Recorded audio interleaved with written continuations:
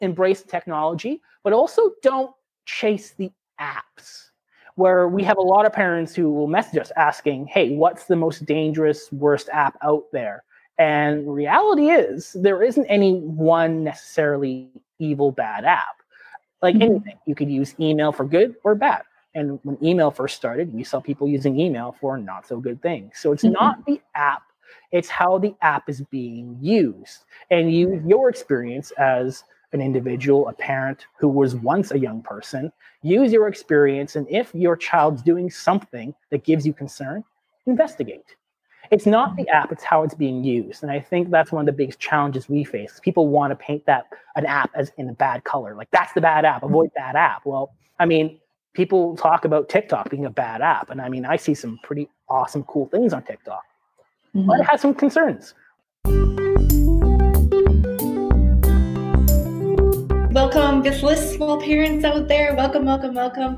Today, I am joined by a really cool guest. I'm super excited to have him here with us. His name is Brendan Lohr, and he is the White Hatter. So what does that mean? Well, we're going to be talking about all sorts of really cool internet safety things. He's not a black hat or a hacker. He's the White Hatter, which is the good guys in the internet space, right? So Brendan and his company has earned all sorts of awards in the cyberspace, cyber security space, all sorts of government awards, all sorts of really cool things. Brendan's got tons of experience in really making, helping kids and parents learn how to use digital technology, how to use social media, how to be aware of things, how to be secure online and safe online as well.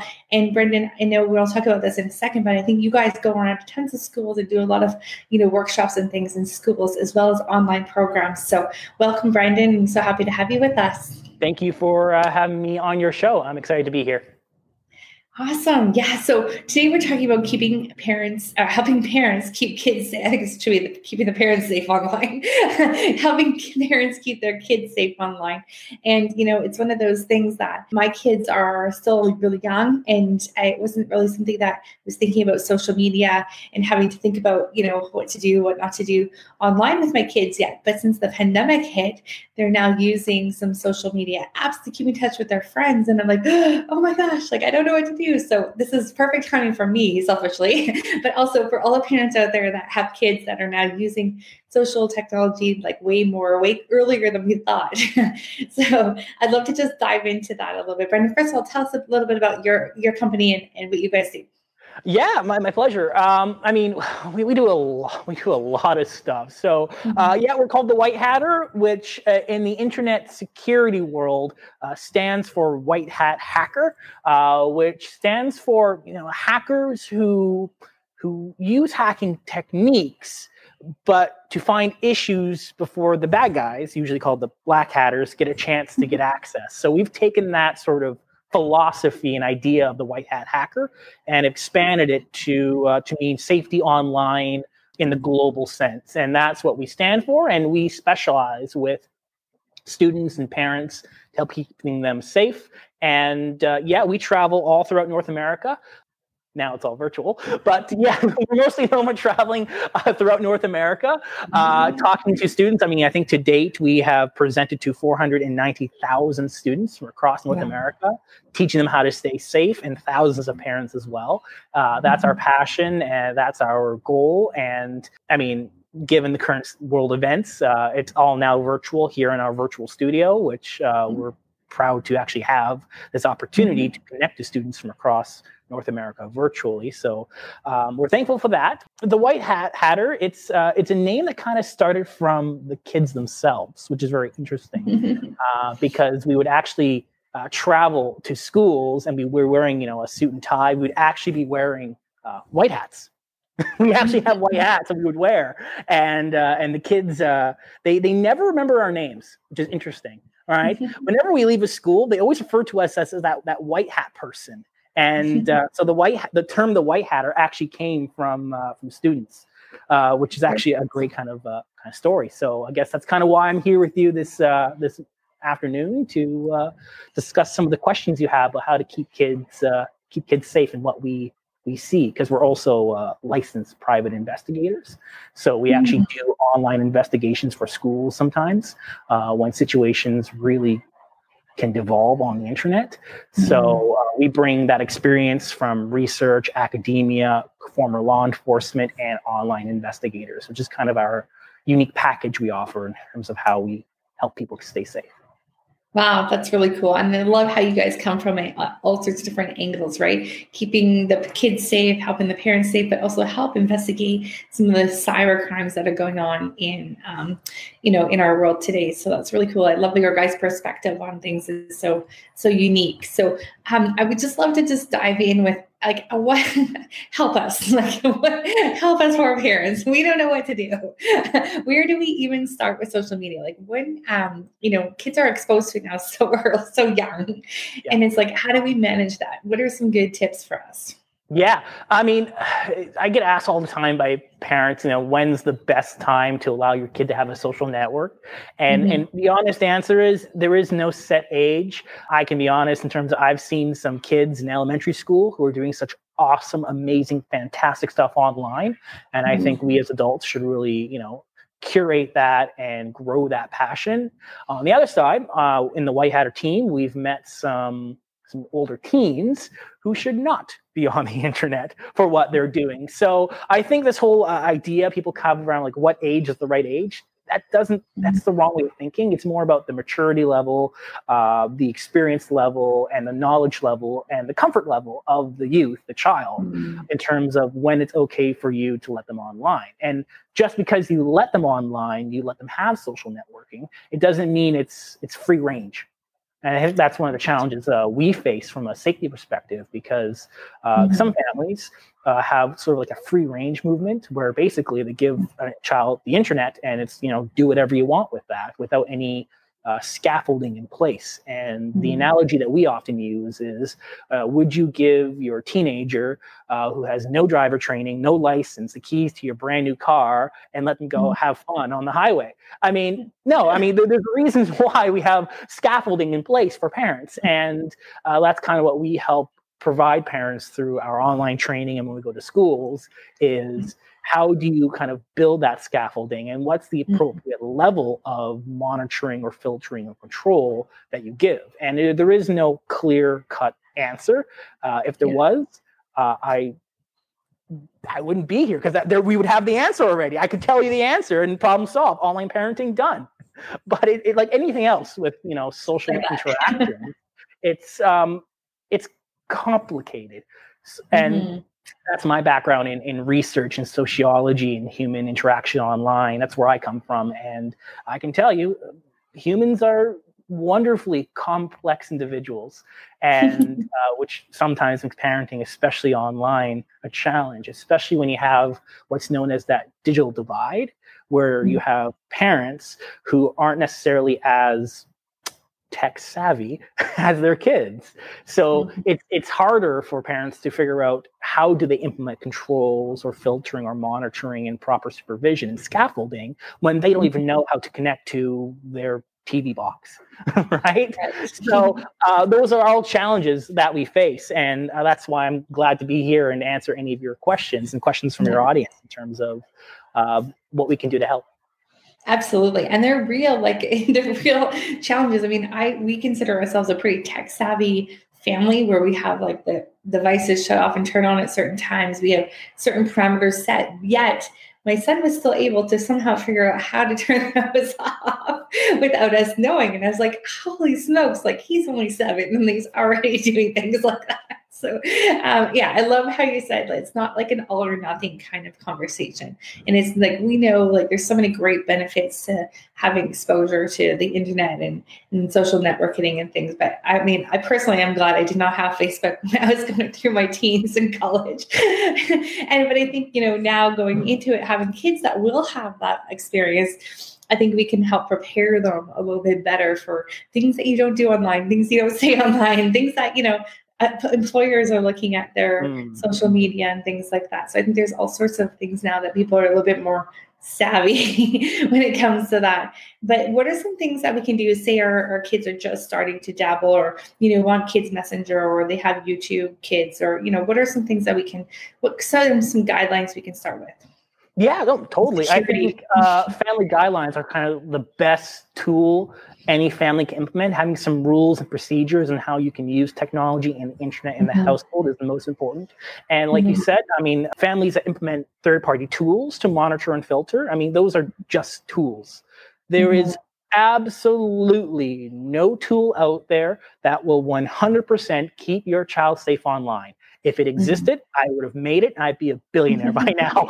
Right? So it doesn't exist. They're tools. I mean, they have their pros and cons, and each tool has weaknesses and strengths. And sometimes we help parents, figure out what tools are the best tool for the situation. But don't think that just because you install this third-party tool that you spend $5 a month on to help monitor and filter your child, that they will be 100% safe. That is false. It's so when it comes to policies, I think it comes in this perspective of how you approach it. And I think a lot of parents come in this realm from fear, where they're scared about who's online, who their kids are talking to. And honestly, most people on the internet are like you and I. We are awesome, wonderful people. We have absolutely no intention to hurt anyone else. And that's reality. And as online investigators, we sometimes see the worst of things that can happen on the internet. But I am proud to say I see way more good things than I do bad things. It's like everything else on the world. And we call it, a sociologist a couple of years ago called it the on-life world, where there really isn't a difference between the online world and the offline world with today's youth. It's just one world, where parents still come from the perspective of there's online, there's offline, and they're separate. And now they're intertwined now. So coming from it more empowered, I think when we have parents attend our sessions, it's about empowering parents and not necessarily scaring them, because that doesn't work. That doesn't fix anything. And coming from a place of empowerment is really important. Yeah, because I can see if you're coming from the fear standpoint, then it would just make us want to shut off everything and close them off from that whole world, right? Coming from fear, which is actually probably going to do just as much damage, if not more, than not allowing some sort of access to the World Wide Web. I'm sure they're going to need it for school projects and stuff too, right? Your business is the internet, especially nowadays, right? Everything's online, and we believe having those skills and tools to have kids go online. And we actually encourage kids when we present to kids at schools, virtually or in person. We actually encourage kids to go online, but in a safe and appropriate way, because we want them to learn those skills, the tools, and knowledge for the jobs of the future. And that's where the world's going. So again, it's also empowering parents, but also the students, and having parents understand most kids and most people your kids talk to online are actually really nice people. Now, that being said, we naturally have to talk about some of the concerning things that happen. But like anything else in the world, there's a reason why we teach kids look both ways before you cross the street. Don't talk to strangers. But, the stranger thing, stranger danger is a bit of a fallacy, because I would honestly call friends online. I have friends online that I've never met in person, but they are some of the most trusted people that I talk to online. And I think, again, that perspective of the on-life world, it's one world. And you are going to meet people at a grocery store, at the mall, online, that are just people you come across. I mean, if you play online games, chances are you'll be playing a game with 30, 60 people every 15 minutes. That's a lot of social interaction. And most of those people are actually really nice, awesome individuals. But it's, again, not treating technology like necessarily candy, let's say. And I think that's one of the issues where families will give tech to their children, and they use it as more of as a pacifier per se, where all they do is they use it to kind of, I need some time alone, do some dishes, let my kids be quiet. Here's a tablet, here's a game, just be quiet for an hour or two. And they use it like candy or sweets. And we think treating it like that, where most families, from my experience, don't give kids 100% unlimited access to ice cream all day long. Mm-hmm. Right? There's reasons we don't do that. I'm assuming, but I mean, most families I've come across don't do that. So I think treating technology the same way, we want them to go online. We want them to have these skills. We want them to create social media profiles when they're older, especially for older teens. When we work with older teens, teaching them, how we leverage technology to show the world how awesome you are. So when you go for those jobs, those scholarships, those opportunities, that when people look at you, first thing people do, what do? They Google your name. So how can we teach kids, and we do that, how do we teach older teens to leverage the internet so you own the first page of Google? So when someone looks at you, they see the best of you, and you can basically influence people's perceptions of you before you first meet them face to face. So I think that's where we're going as well in the White Hatter, where we started off talking all about safety, but we're now seeing that because we presented to so many students now, that now let's teach those students how to leverage the internet, how to create those awesome professional profiles to show the world how awesome you are. Because if I'm an employer and I'm looking at two people's applications, they both have straight A's, they're both doing awesome things, but one person has a personal, amazing website showcasing through video all those awesome things they're doing. Well, we're human, and we're going to have different impressions on who we prefer. Yeah, that's amazing. And I love that, looking at, the good things that come out of it, even just during the pandemic we've had in the last few months, being shut off from social. I think the kids have really craved that social interaction. So, my son's learned all sorts of new technology, all sorts of new things that, his typing has gotten really good because he's messaging his cousins and his friend on Kids Messenger, or, I think the typing's gotten good. He's started creating movies in iMovie to give us gifts for Father's Day and Mother's Day and presents, which I think that's kind of cool too. There's been some really great things about it. One thing I have noticed though, seems like the longer, and then this might just be our own family thing, but I'm sure other people have experienced this as well. The longer they're on technology, the harder it is to get them off of it. It's it seems like there's a bit of an addiction there. Do you have any advice for people that are starting to see those kind of addictive behaviors with their kids? That is a very interesting topic, and I think we actually do the webinars on that topic point. And I think the word addiction, I hear that all the time on social media, and I think I know what people mean when they say that. But when you actually look at the clinical usage of the word, it's not at that level. I think a good example. We actually we do a weekly YouTube videos, and we just did an interview with an author and researcher of a wonderful book called Mortal Kombat. It's a play on words from a video game, and he's a researcher on video games. And what he said on the interview the other day was using the word addiction to talk about gaming or the internet. Would a parent who has a child who's addicted to, say, an illicit drug, we'll say cocaine or heroin, do parents usually, would they say that same thing in the same context? Like, oh yeah, my kid's addicted to heroin. People don't treat it that way. So, right. But that being said, there's definitely overconsumption issues. And I think, and maybe there needs to be a new word developed for that line before it's the real addiction, but it's definitely the overconsumption area. Yeah, right now in research, because that's my background, is looking at overconsumption and also online problematic behavior.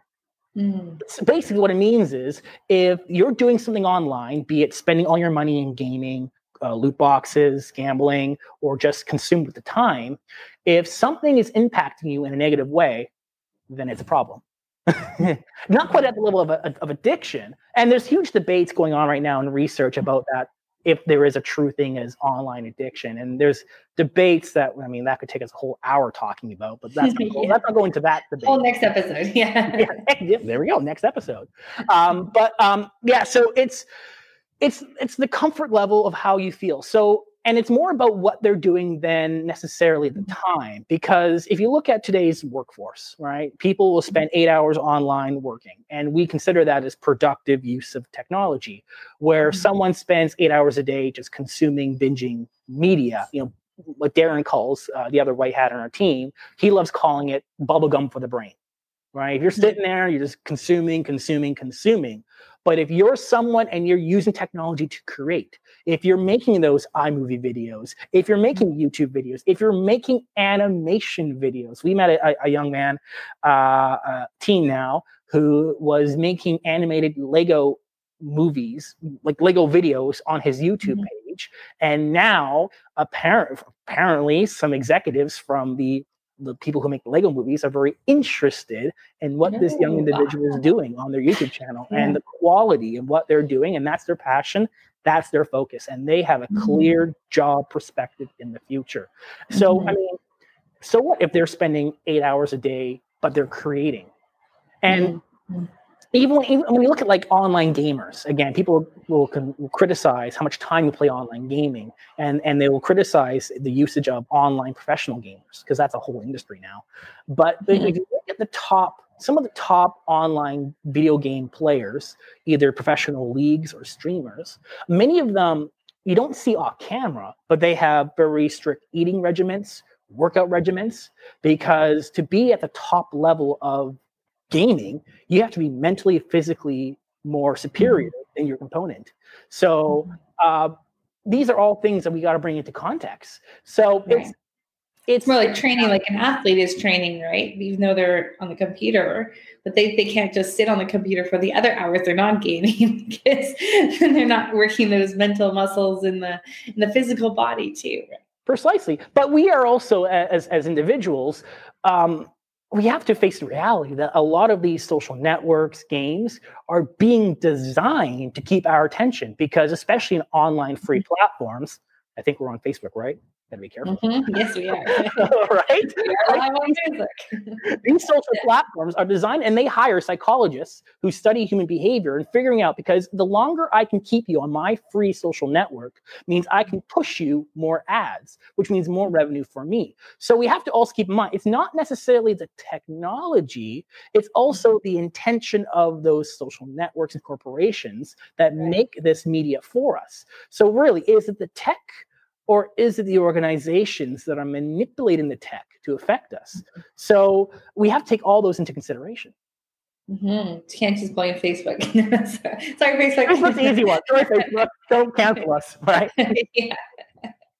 Right. Oh, that's interesting. So as schools maybe been online more, what are some great things that you've seen like that parents can really like help their kids with as far as the technology goes now that they're having to do some schoolwork online? Any suggestions for ways to monitor this and manage this? Most schools, in our experience, have built up their own kind of platforms, either using the Zoom's education platform or other platforms. So when a student uses technology to connect into the classroom, most schools have their own kind of siloed, protected, private environments.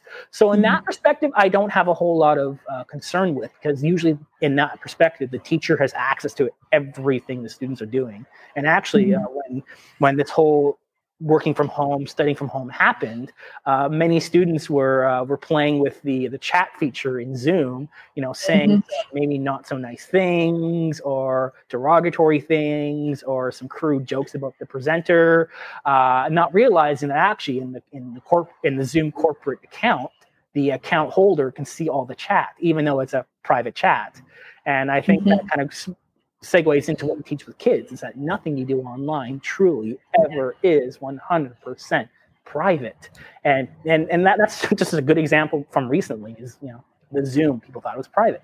No, not really. Right. Not super private. Yeah, I was on a Zoom call early in the pandemic in March or April, and someone came on and hacked the call and took over from the presenter, was just saying horrible things about the presenter, and we couldn't get them off. And I was the next presenter in line, and I was like, oh my gosh.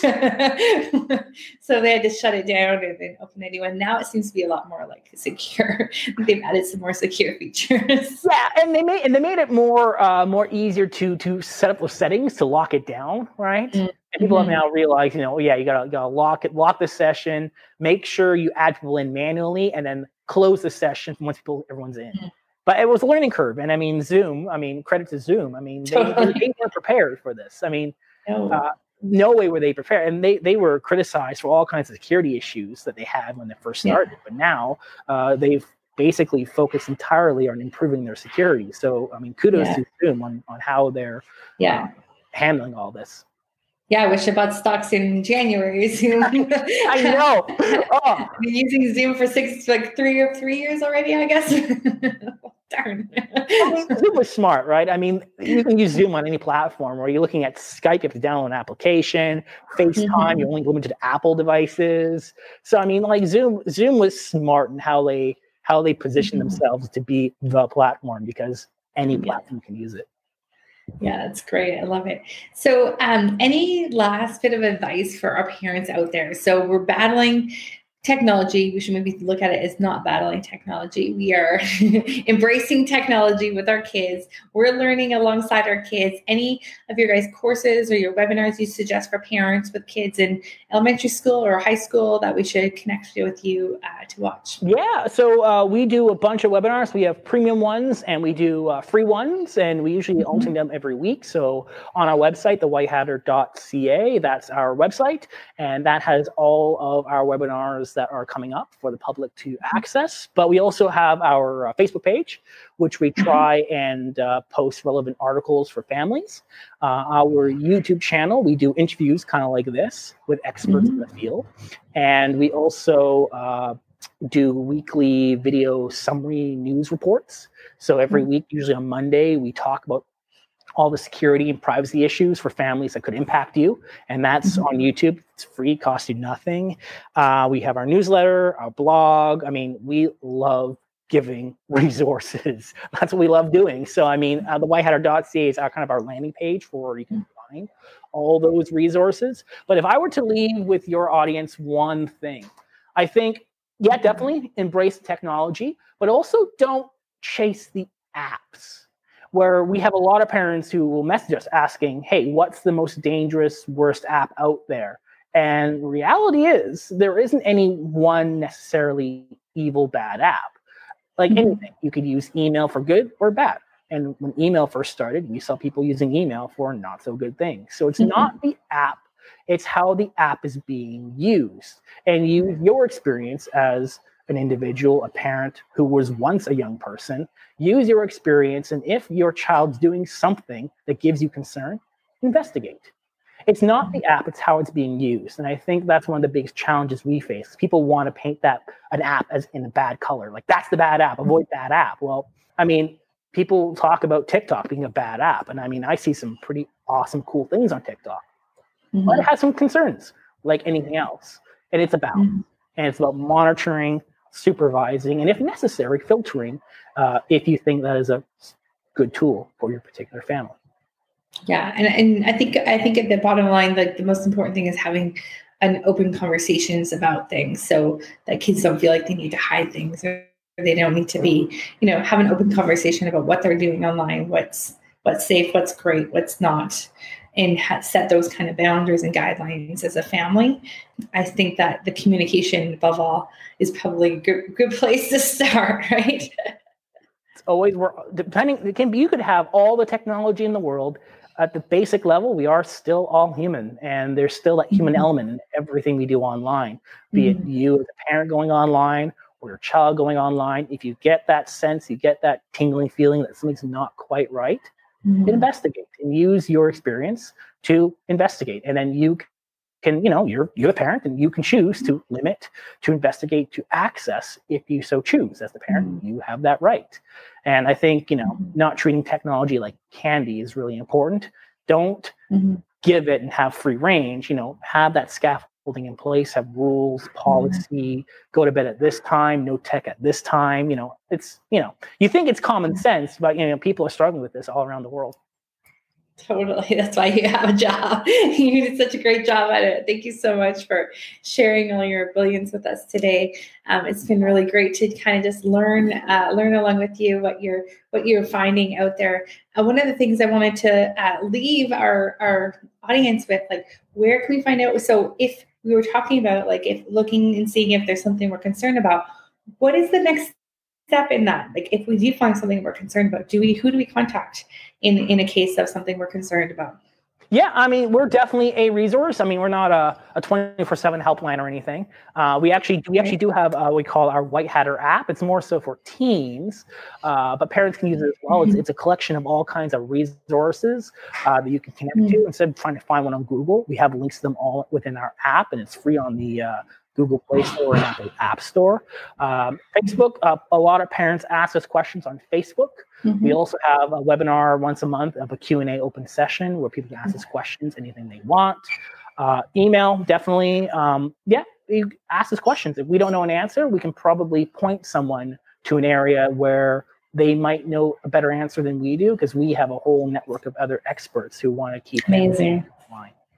Yes, plug into these guys' community parents out there. I think they've built an amazing resource for us with all the webinars and all the free information and paid information is great. So thank you so much, Brandon, for being with us today. I'm sure we'll have you back again, because I think we've just barely scratched the surface. There's so many other topics we could talk about. And I need some help navigating the teens and preteens. So we'll be back again. But thank you so much, Brandon. Yeah, thanks for being with us today. And blissful parents out there, see you again next week, 12 p.m. Pacific Standard Time, next Friday, right here on the Blissful Parenting page. Until next time, be safe out there. Thank you for listening to the Blissful Parent Podcast. For complete transcriptions of this show, as well as helpful links to resources mentioned in this episode, please visit our website at theblissfulparent.com.